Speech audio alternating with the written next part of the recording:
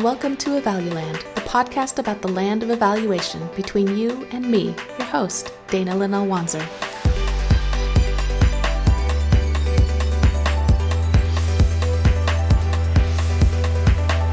This is the show where we interview people about any and all things evaluation related. On this week's episode of Evaluland, I am chatting with Gregory Greenman II about his dissertation on Carol Weiss. I'm really excited to talk about this for a number of reasons. First, Carol Weiss is amazing. Her second edition of her evaluation textbook was actually the textbook for our evaluation class, which is hard because it's not in in print anymore, but it was such a good book. It really epitomizes my approach to evaluation, which I think makes sense given that's how I was kind of trained to do evaluation. But I really like her approach and thoughts about evaluation. And the second reason I'm excited for this episode is because I actually had the pleasure of going to Gregory's dissertation defense. And this is sort of weird because most of the time dissertation defenses aren't public events, right? And I didn't go to Western Michigan either. So just a lot of reasons why I wouldn't normally have ever been able to attend anybody else's dissertation events. But one of the fun little sort of fun, fun in quotations, things about the pandemic is that dissertation defenses are open now, and I get to go see all my friends and colleagues' dissertation defense, and this one was a really fun one, so I'm very excited to chat with Gregory about it all. So to get started, Gregory, if you want to introduce yourself to our listeners. Certainly. As you said, I recently got my doctorate in interdisciplinary evaluation from Western Michigan University's program. Before that, I got my master's in public administration and nonprofit management and economics, which is a weird combination, but exciting, from Roosevelt University in Chicago. While I was there, that's how I got exposed to evaluation. And I'll talk about that in a little bit when we talk about Carol Weiss. Right now, I'm doing some consulting work with a couple large international and national organizations. And I think an important thing to know about me is that my research and my studies in evaluation tend to focus on the ways that information, so evaluation results or research or evidence or knowledge, influences decision-making, particularly in social policy. And I think that's a realm where Carol Weiss really shined her most. Yeah, definitely. At least looking at the research use and influence literature, that was part of my dissertation study as well. Her name gets brought up in a lot of different other fields. Her research is very, very important to the idea of research use and how it's been studied since then. So I'm really excited to talk about this. So to get us started with all this, who is Carol Weiss and why did you decide to study her for your dissertation?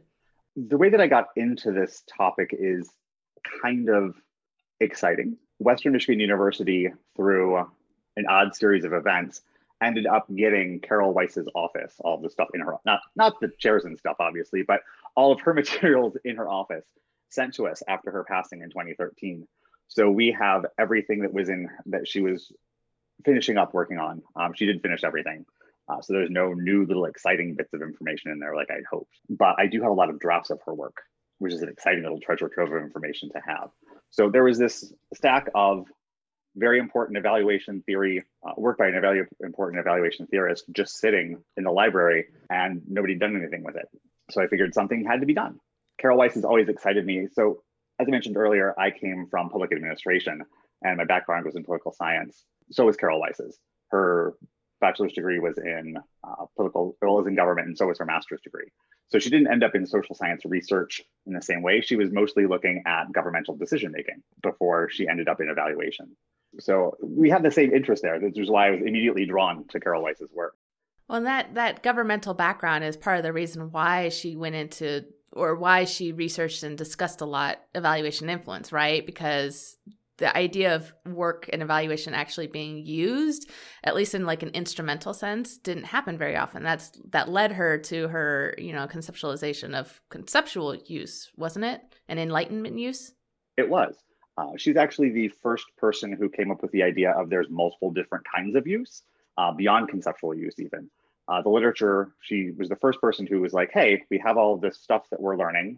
Nobody's using it. But are they using it? In which ways are they using it? And in which ways are they using it, rather? She came up with 7 different ways that it's being used. Among them are things like political and tactical and conceptual, instrumental. And that's where a lot of her work sort of exploded onto the world. And that's probably her most cited contribution, actually, is that knowledge can be used in different ways. It's not always instrumental, and whether or not instrumental is an important thing or not is also up for grabs. Yeah, good point. I think there's a lot of focus now, and I think it's like an innate human desire to have the work that you do be immediately important and immediately used. And I think she was definitely instrumental in pointing out that, hey, maybe just focus on doing good work that you hope is used in some way. Let me take a step back. If you read her original book from 1972, the first real textbook on evaluation, she goes into this little section about how you have no real control over what happens to the information that you create. So thinking of evaluation in a sort of, I'm doing this so that this happens, isn't a way that you can think about your work. It's very brief that she goes into it, but it sort of makes sense. And that really resonated with me when I got my hands on her first edition of the book, is that makes sense. Like, you can't, like, once I do an evaluation report, there's no way for me to decide or force whoever gets a hold of that information to do anything with it. So even if you do something with the purpose of, if like, you can make recommendations, and that's as far as you can go, I guess is what I'm trying to say.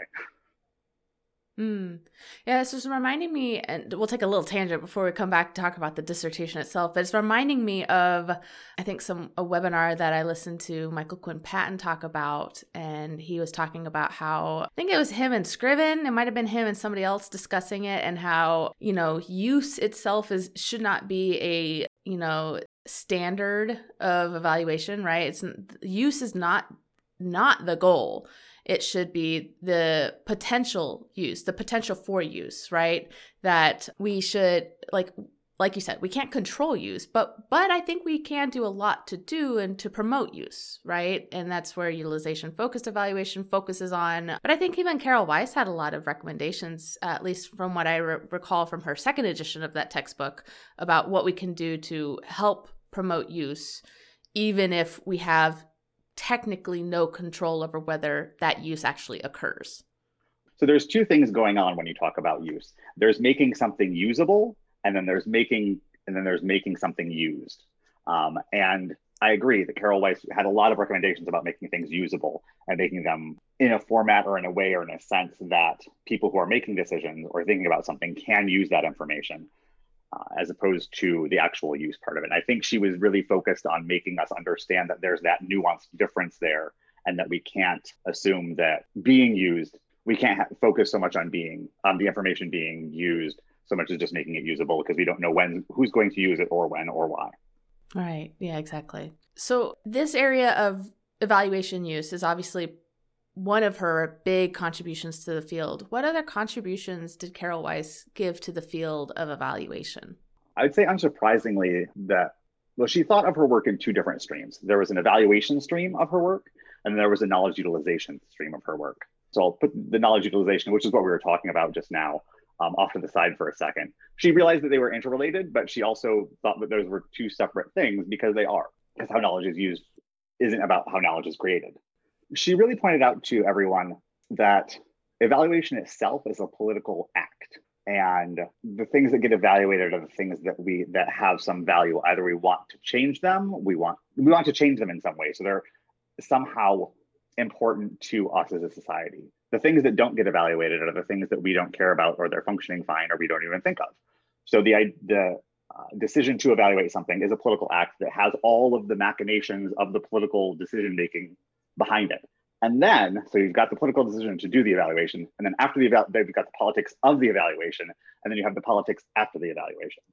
So she brought the idea, or she didn't really bring the idea, and she noticed, is how she would describe it, that all of this political stuff is happening around us, and we can't divorce ourselves from that as evaluators.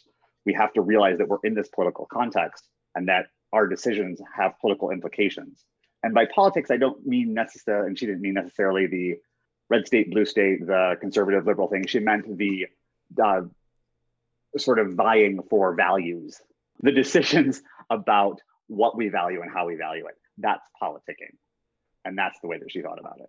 Yeah, I have a paper out with some colleagues.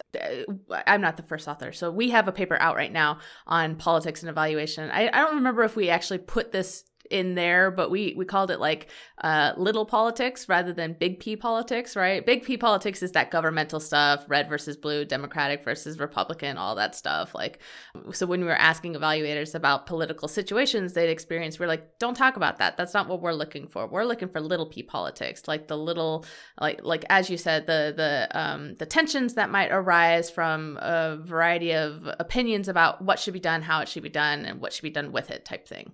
Like stakeholder negotiation to figure out whose values are going to be in the evaluation is political. And yes, I think sometimes as researchers and social scientists and evaluators, we like to think that we're sort of above the political fray, and we're above the big P political fray sometimes, but it's impossible to escape the little p political fray. Right. To assume evaluation is value neutral, or that we are unbiased in the way we do evaluation, or that there are methods of which we could use that are value free or bias free, are just very wrong assumptions to approach any type of work. And this is where I start thinking about like where evaluation can influence other fields, right? And this idea is one of them. There are other fields that very much identify that it's not value free in the work that they do. But when comparing to like, you know, most researchers, they tend to think like, oh, I'm doing an RCT that is completely bias free, therefore there's nothing I need to worry about. There's no way this can be political, or that my biases that I hold that I may recognize have any way of shaping the evaluation or the people that are involved in that evaluation, which is a bit of a ridiculous assumption. It is. A couple of colleagues and I at Western Michigan University have a paper that's out for review right now that in the beginning it discusses how value is central to evaluation. And that is something that I think we as evaluators know. And it's something that Carol Weiss knew as an evaluator and practitioner of evaluation. But it's something that, and I think that might be what sort of divides research from evaluation, but I'd like to see research realize that it's not a value-free world. Like research can't be value-free either, at least social research. Maybe in the natural sciences, but that's a different discussion that we don't need to get into right now. No, I have thoughts there, but we don't need to get into it. The other thing, sorry, I'll talk about the third thing. So Carol Weiss had really three main contributions to evaluation. The first one is the political nature surrounding evaluation, coming at you from all sides. The second is the way that knowledge is used. She has a lot of work on just general knowledge use, but there's also some work on evaluation use. And then the third thing is the nature and method of theory-driven evaluation. If you read her original textbook from 1972, it's very clear that she is laying the groundwork for what theory-driven evaluation is. And she lays out in a very succinct and beautiful way. One of my favorite things actually about Carol Weiss is that she writes beautifully. She is unbelievably easy to read. And for an academic in the mid 20th century, that's rare to find in its own right. But she's also, her writing about evaluation, just about life in general, is so, like, it evokes mental pictures. I want to say it's evocative, but not in like the scary, like, but it evokes, like, you can see what she's talking about and see what she means. And the analogies that she writes in there in these pithy little ways are just beautiful. One of the more common examples is one of her papers called The Fairy Godmother and All of Her Warts. You just know exactly what she's going to talk about in that paper. Another one is, I'm going to mangle this one, but it's a quote in one of her early papers where she says, "Most policy research is doomed to die on the desert air," or something like that. And it's just like you just see it like a poof of water that just evaporates in the desert. And you go, oh, that's what social policy research is doing right now. That makes sense. That's cool. I realize I haven't read much beyond her textbook and a couple of her utilization papers, but that sounds awesome. I do remember, second year grad school, her textbook assigned readings for my evaluation class were not a slog, that's for sure, at least compared to all the other readings that I had to do for my classes. So yeah, that's awesome. I appreciate people who can write well like that.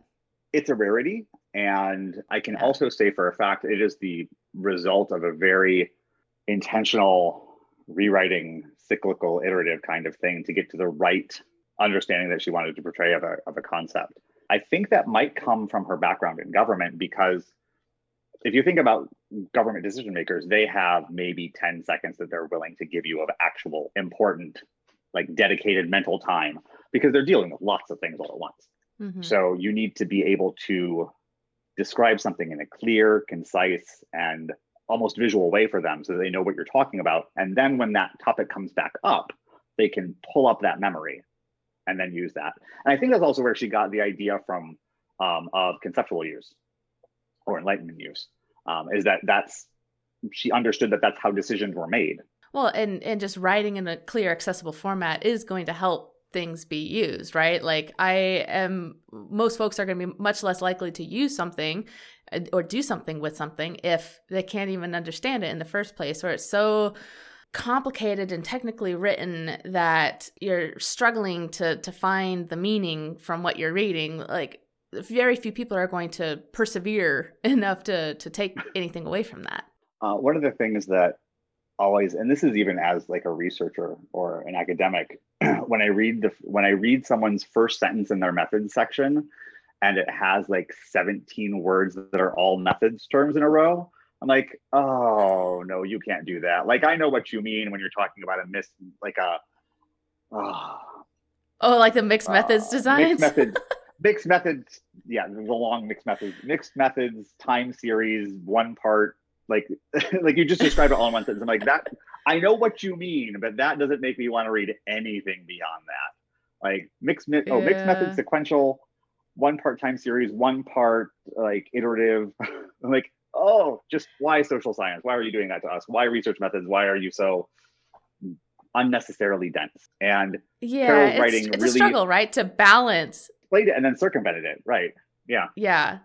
To balance from because the problem is, this reminds me, episode 1 of this podcast when I had Kathleen Dahl, who we're all working together as the research on evaluation TIG leadership with Michael Harner. When I had her on, she's like, okay, I'm gonna like say the title, like the design of my study, and it is like a 10-word. It's like a mixed method study within a mixed method study. So like, it's just like an embedded, like all this stuff. It's just like, oh my gosh. But the problem is like, that is the clearest technical definition of how to describe what her study is, like that is technically the correct one. And like to balance that, the nuance of having all of that versus communicating it in a, clear and concise way that is accessible for folks, I think is a really hard struggle.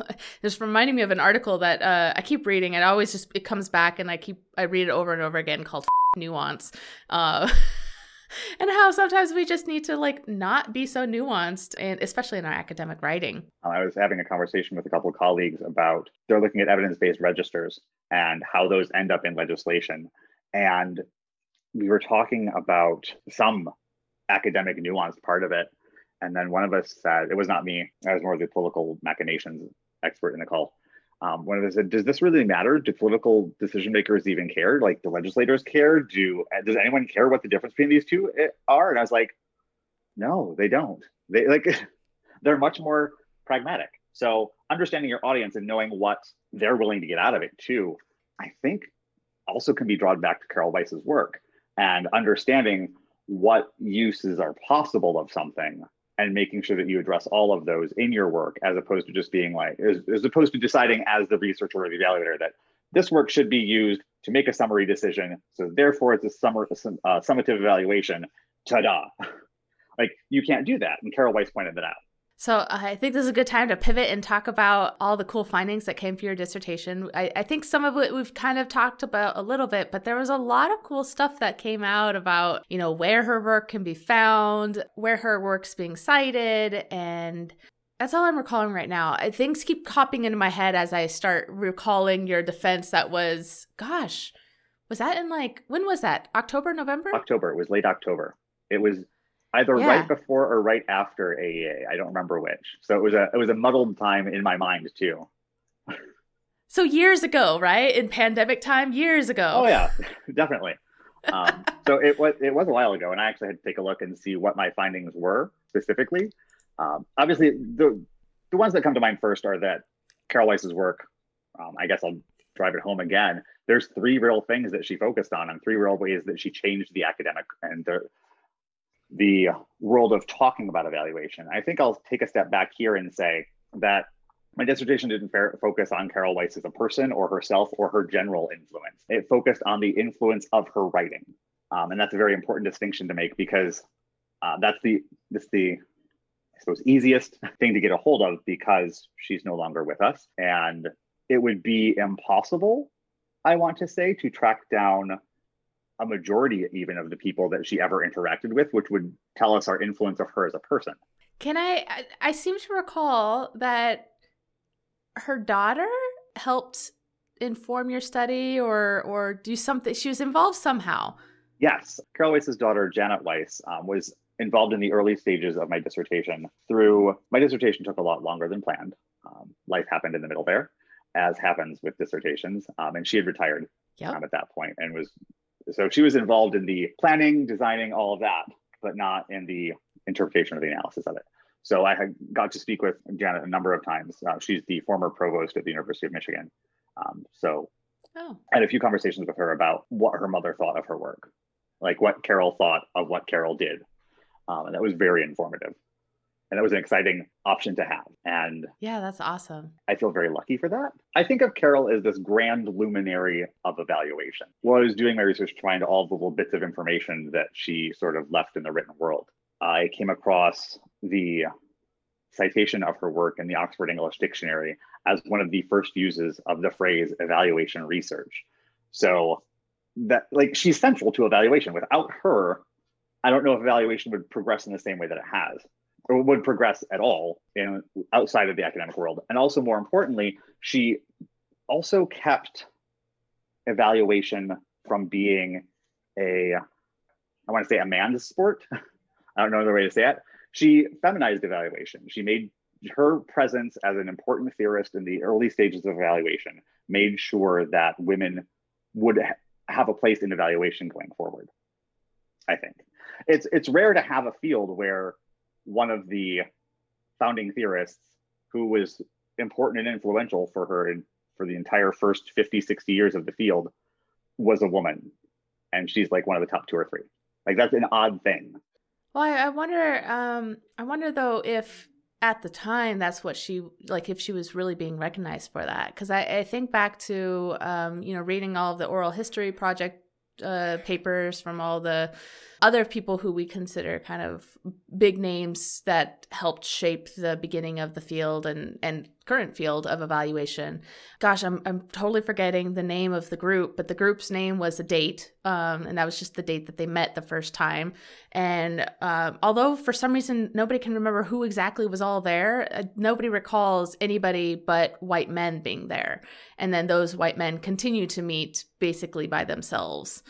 I think Jean King may have been brought in at some point or was there at some point, but it's a lot of white men, even though we look back and we realize there were a lot of incredible women and people who are not white, Black scholars especially, who shaped the field a lot too. Although I'm not sure, we could think back to like Vidya Shankar's dissertation on race and evaluation and how the white citations, the white folks in evaluation have perpetuated a mostly white field through exclusionary practices and exclusionary citation practices especially. I think one important thing to remember is that Carol Weiss was a practitioner long before she was an academic.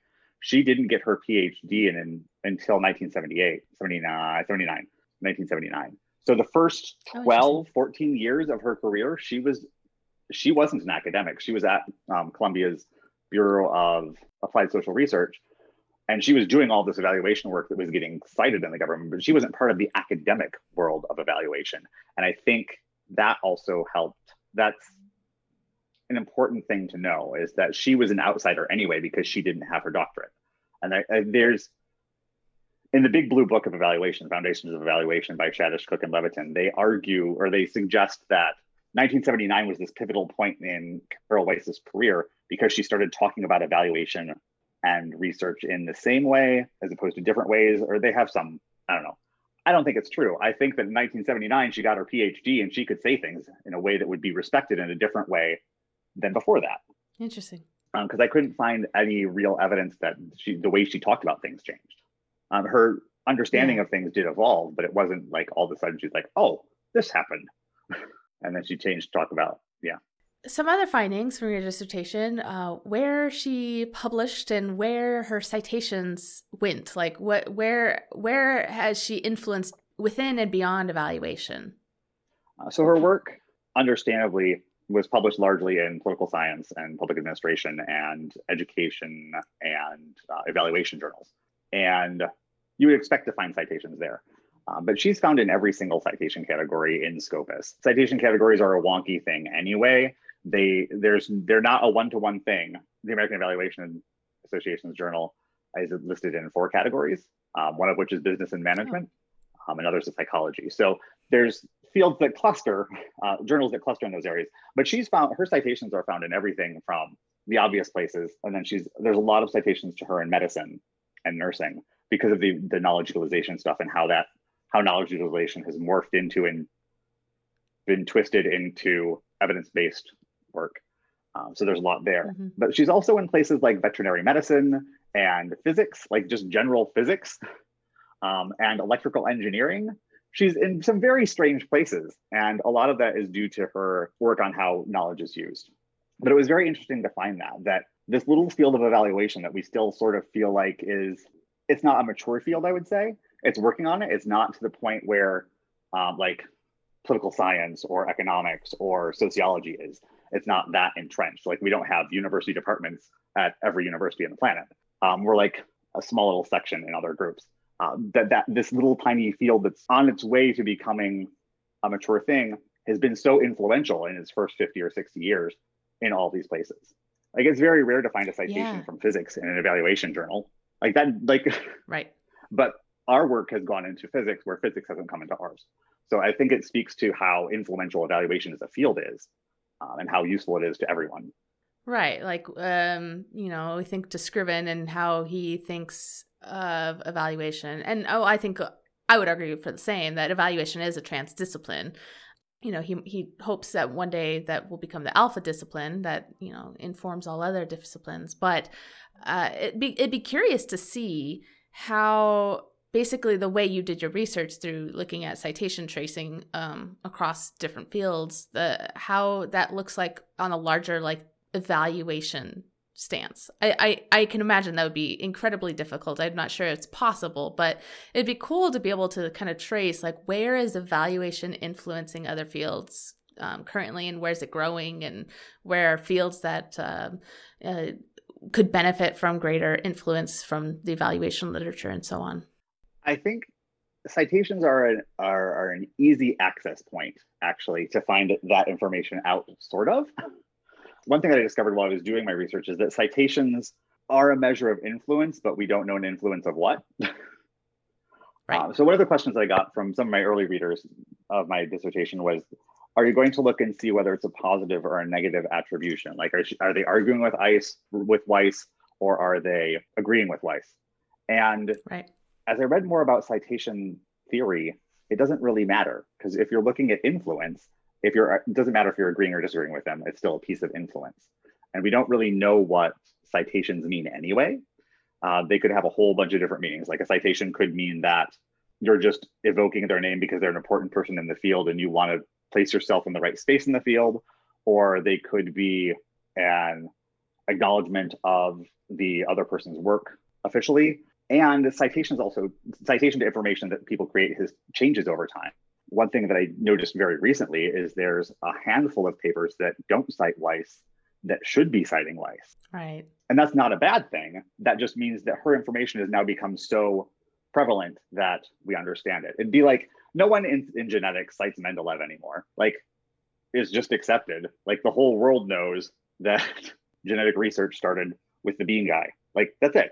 That's all we need to know. No one cites back to him in genetics anymore. Right. And I think it's kind of exciting that some of Weiss's work is getting to that point, that it's just so common knowledge in fields that there are different ways that we use information. It's a little concerning that somebody didn't cite her, but at the same time, the knowledge is out there. So I don't know how, that's one of the problems with citations. You don't know exactly how far it goes. And it sort of peters off at some point, that people stop citing them because they just think it's common knowledge. Yeah. your point about how we don't know quite what citations mean, and a good or a bad reference to a particular situation may not be meaningful. I don't know. I'm having a hard time with that one. I listened to a podcast that has talked about this a couple times. Everything Hurts, HERTZ. They do like biopsychology research or something. I don't do that field, but they're really interesting. And it was from that I learned about a platform called Scite, SCITE. And the whole goal of that is to look at whether a citation is, positively or negatively referencing another article. That being said, I've looked into it, and I can imagine you could talk about this too, like how to pull citations, like all the different, you said you use Scopus, right? Like all of them have different ways that they pull it. And so like if I were to go track my citations, it's going to differ depending on the platform I'm using. But even then, like they're not finding a lot of the evaluation stuff because it seems to be more of the quote unquote hard science literature from what I'm gathering. But it is interesting, I think. Like I would at least want to know if something that I've done has been cited positively, negatively, or neutrally. Most, I think, tend to be more neutral than anything. But like if somebody's got something crappy to say about my paper, I'd like to know about it. And I think it is informative in and of itself. I think it's informative, and it's useful to be able to track the discussion. So if there's a discussion that comes off of that, that's interesting. But as far as measuring influence, I don't think it's important because it's still influential either way if someone's citing it, is just what I was trying to get to. One other thing about the way that, actually I'll say two things. One, because even that horrible paper that The Lancet has pulled about the link that doesn't exist between autism and something else that I won't name, because it's not there. Even that paper has been wildly influential and gets cited all the time. Lately in a lot of science communication journals is wow, this was a huge screw up. Like, how did this happen? But that's been widely cited in a whole bunch of places. So it's still influential broadly. I wouldn't say that anyone's citing it positively, but like when we use citation metrics sometimes for like tenure review and other faculty review stuff, like, yeah, my H index is, 50 or whatever. Like, I don't know these citation metrics things enough to talk about this, specifically, but like that guy, like it took how many years before his medical license was revoked or something, like, wasn't it? It wasn't his. Yeah. And like how many years it took, because you just look at the citation metrics and you just think, wow, this is great work. It's getting cited, even though a lot of the citations were like debunking it like crazy. Mm-hmm. Right. But if we're just looking at that number as, yeah, it's influential, it's like, yeah, but influential for all the wrong reasons. Shouldn't be influential. That's why I don't like citation metrics as a way to sort of determine quantitatively influence. I think they're a good way to qualitatively determine influence. It's a good way to determine breadth. It's a good way to determine where it's being influential. But as far as using a quantitative measure of citation metrics, I don't feel it's necessarily good for anyone, because for that very reason, a number of citations to someone who says you're an idiot and that all your research is wrong and here's why doesn't mean you're a good researcher. It means that you gamed the system. And I think if you focus on the quantitative side of metrics, then it's very easy to game the system, because we have all these mills of people who just have self-citations up to game the system. And there's so many problems with citations as a metric that I think they're good to learn where things are going, but I don't think it's good to use it as an impartial quantitative measure of this is how good of a researcher this person is. Right. Or how successful this paper actually is. Like how good of a paper this is. It's not a quality metric. Right. It doesn't measure how it does. There are some people in citation theory who believe that it measures how good a paper is, but I don't believe that. I don't believe that either. One thing I will say about using using metrics is Scopus has gotten really good in the last 2 years. Fortunately, when I started my dissertation, the only way to get the information that I wanted was through Google Scholar, and it's a very messy, dirty system. Scopus has improved so much in the 2 years that it took from the start of my dissertation to the end of my dissertation that I could use them, and they're close enough. So nice. That's exciting. That is exciting. That's good to know, because I tend to just rely on Google Scholar. It's just easy, but I've come to realize how messy it is. And so when I get notifications of citations from Google Scholar, from ResearchGate, and from the journal publishers themselves, I think, like, none of them seem to match. And it's always just a little frustrating. Although I try not to worry about it too much. Don't worry about it too much. I Scopus yeah. is good enough. There's been a lot of work to show that Scopus is a reliable subset of Google Scholar right now. So it Cool. does still undercite evaluation journals, but I don't think you're I'm going not to change surprised. anytime soon. Yeah. I seem to recall it came up, like I said, things keep coming back up to the forefront as we talk more about this. I seem to recall there was a paper that she wrote or there's like 7 different versions, like the paper. Oh my gosh, the paper exists in like 7 different places. Yes. So there is one paper that she wrote that is published in 7 or 8 different places under 2 different titles. And it's one of the titles is Where Politics and Evaluation Research Meet. And the other title is Evaluation Research in the Political Context. So somehow, and I don't even know how this happened, she published it in a journal, and then it was published under a different title in a book the next year. I couldn't figure out how that happened, but then they both went on their own little separate streams of publication. Interesting. Yeah, I think that's Yeah. fascinating. So this is another problem with metrics is one, you would have never known that if you didn't actually dig into her writing and figure out that it was the same article. She does mention in each Right. publication, it is mentioned in each publication that this is a republication of this book, of this article under this title. Oh, that's good. So there's nothing like duplicitous about it. It's just a weird publishing thing that happened. And the connection between politics and evaluation is central to Weiss and one of her major contributions. But that paper doesn't come up as one of her highly cited articles because it's 2 different articles. When you combine it, it's her second or third highest cited thing. But separately, they both fall out of the top 10. Interesting. So you analyzed them both ways. Yes, I did. Just to see what would happen. Nothing exciting happened. Yeah. Because it was so small. The other thing is that citation metrics, the use of citation metrics on a small scale for like an individual scholar aren't particularly helpful because there's nothing to compare it to really. And Sure. Comparing across fields is something that citation metrics can't do yet. It's a commonly accepted thing in the field of citation metrics that you can't compare across fields, but a lot of people not in citation theory or in citation in library sciences will just compare different fields and say, because they're all the same, but they're not. Like every field is its own community with its own rules about publishing and citing. So it's an interesting sort of academic discussion to have. So we can't look at the magnitude of the effect of like her work, but we can look at like how her work has changed over time and the breadth of her work, right? So that's what you focused on? Right. I focused on the breadth of her work because to say someone's widely influential, that's great, but how do you measure that? And I went into this with the whole citations. They're easy. They're online.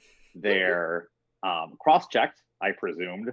In Scopus they are, in Google Scholar they're not. And they're consistent. Like if you cite someone, you cite the right thing. That's also not true. There are a lot of citations in the earlier, like in the 60s and 70s that are close enoughs. Like they have the right author's last name, about a quarter of the title, and then they'll have maybe what it was published in. So it was sort of a Wild West era before like 2010 citations was. So now we think of them as this very regimented thing, but they haven't been for it's only been 10 years that they've been really structured in some useful way. It's actually kind of reminded me, I got this email this morning that one of my papers cited in a publication. So I go investigate. I'm like, oh, I wonder what they're saying about it. What they said about it made no sense to my paper. I was like, how are you citing my paper? Like, you shouldn't be citing my paper. I appreciate it, but like this, I don't see how this is relevant in any regard to what you are saying here. Mm-hmm. One thing that I would do if I had the energy, I think it's an energy issue, is to go through all of the 10,000 citations to Weiss that I could find and figure out if they're accurate and what they're actually like, if it's actually Weiss that they're citing, or if they're just citing the idea of Weiss, which is another problem with citations, or if they're actually citing something that's in that paper or in a different paper. I'd have to do it soon because I worry that I read everything that Weiss wrote. I worry that some of those are going to fall out at some point, but I also don't have the energy to do that right now. That's a huge undertaking. What do you mean? You think somebody's going to steal that idea and run forward with it? I mean, if they do, I'll help them. But well, it's 10,000 papers and books that you have to read. Like that's a lot. That's a lot. And you can't rely on a computer system to do it because computer reading doesn't really work the same way that human processing works yet. So yeah, it doesn't sound like something you should pursue. I don't think No, it doesn't sound Unless you useful. had like a large research team. What would be much more, yes, if I had 7 people working under me and coordinating that I could do. Or if what would be more important to the field of evaluation would be to continue it and look at Scriven's work and look at Stufflebeam's work and look at others' work and see how that is influential. I agree. So is there anything else that you can recall that were cool findings that came up from your work on the influence of Carol Weiss? There's some stuff on interdisciplinarity that was interesting. I'm not sure if I've fully pulled it out yet, but there's a lot of difficulty understanding what good interdisciplinary research looks like because it crosses those boundaries. So you can't use citation metrics for it. You have to use, so it's a challenge for interdisciplinary scholars or people who intentionally cross barriers to be able to show the worth or the value of their work, because you can't use citation metrics because they're a bad example, a bad indicator. Right. I pulled out some theoretical stuff that matched with what appears in Weiss's work, but I haven't tested it on anyone else yet that was an interdisciplinary scholar. So there's something in there and I'm working on that. That's one of the things I'm working on, is trying to figure out if that holds true for other people, because just because it holds true for Weiss doesn't mean it's going to hold true for someone else. If I can get 2 or 3 people it holds true for, then I think I might have something. And at that point I would share it. But right now it's just sort of idiosyncratic. So there's something about understanding how interdisciplinary scholars do their work and where it shows up that we can use as a metric. But I don't know what that is yet. I think I'm down the right path, but we'll find out in a couple of years. Interesting. Well, we'll have to talk about that when that happens. So I think we can wrap up, unless there's anything else about your dissertation or about Weiss that you think is important we mention. I think I got the big things. Cool. Okay, so dissertation is done. We're insert applause here, right? Congratulations. So what's next for you? I'm looking for the right position for my interests and where I want to be and where I want to go. I spent the last 4 years teaching evaluation for the University of Melbourne, and that was a great experience. It was an online program, and I got to work with a global group of people coming at evaluation from different points, and that was very fulfilling. So I'm probably looking at a teaching type role. I don't know if I want to be in formal education or in informal education. In my conversations, not directly with Nikki Bowman, but that I've been in meetings with her, I've realized there's a very important place for informal evaluated education. And I think I might want to end up there. I don't know yet. So I'm looking for the right position. I've got some consulting work that I'm doing, and I'm also working on getting my dissertation into some papers to publish, and also working on the idea of evidence and what that means in evaluation and for decision making. That's a big thing to tackle. Yes. But it's super exciting to me. I've got a paper that's going to be presented at a conference in about a month, and then out to the races with it. So it'll be at some point coming out. Nice. Congrats.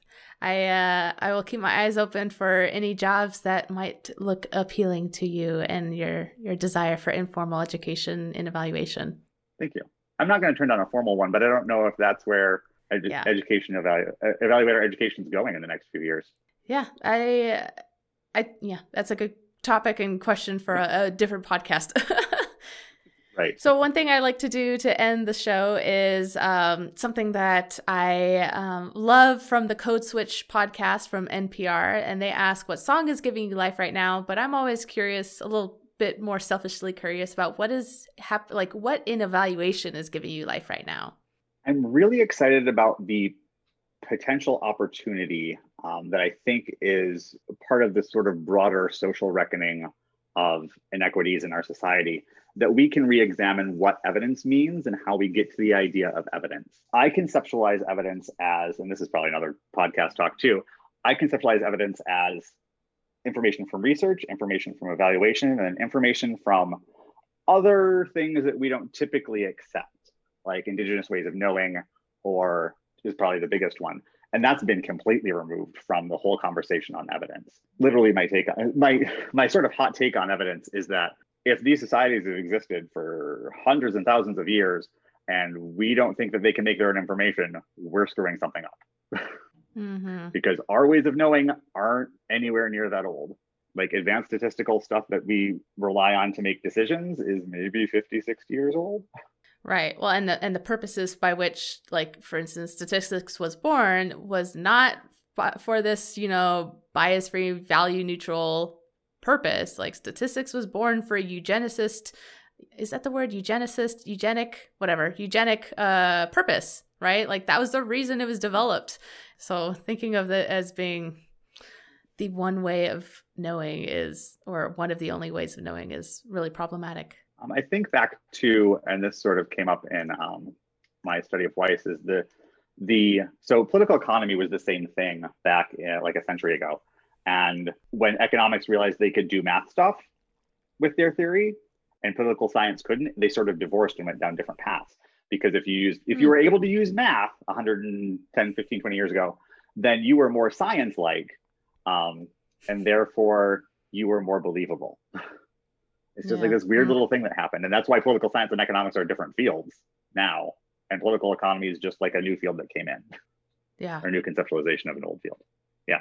Like if you can put math to it, it's therefore inherently like value free. I'm like, no, that's not how the world works. So I'm excited that I think we're at a point in like the global society where we can finally start to have that conversation, maybe. Or at least it's my intention to sort of make that a conversation that needs to be had. So that's what excites me about evaluation. Yeah, I definitely feel the field is moving that way. I hope society is also moving that way largely. I'm not sure we're at that like tipping point yet, but it is exciting to see as that shift happens. So that's the thing that most exciting me about evaluation. We're finally having that. We're in a space to have that conversation in a productive way, as opposed to a yelling at each other back and forth kind of way. Right. Well, thank you. So if anybody would like to get in contact with you, how might they best reach you? Probably best to email me at my Western email address, which is gregory.d.greenman@wmich.edu. Perfect. We'll have that on the show notes. Thank you so much, Gregory. It was a lovely time chatting with you about Carol Weiss and your dissertation. Thank you. I had a great pleasure. It was fun talking with you, Dana. I hope you've enjoyed this episode. Please visit the podcast website at evaluland.fireside.fm, where you can subscribe to get notified of new episodes and contact us with your questions, comments, or suggestions. Thank you so much for listening. Until next time, this has been Evaluland.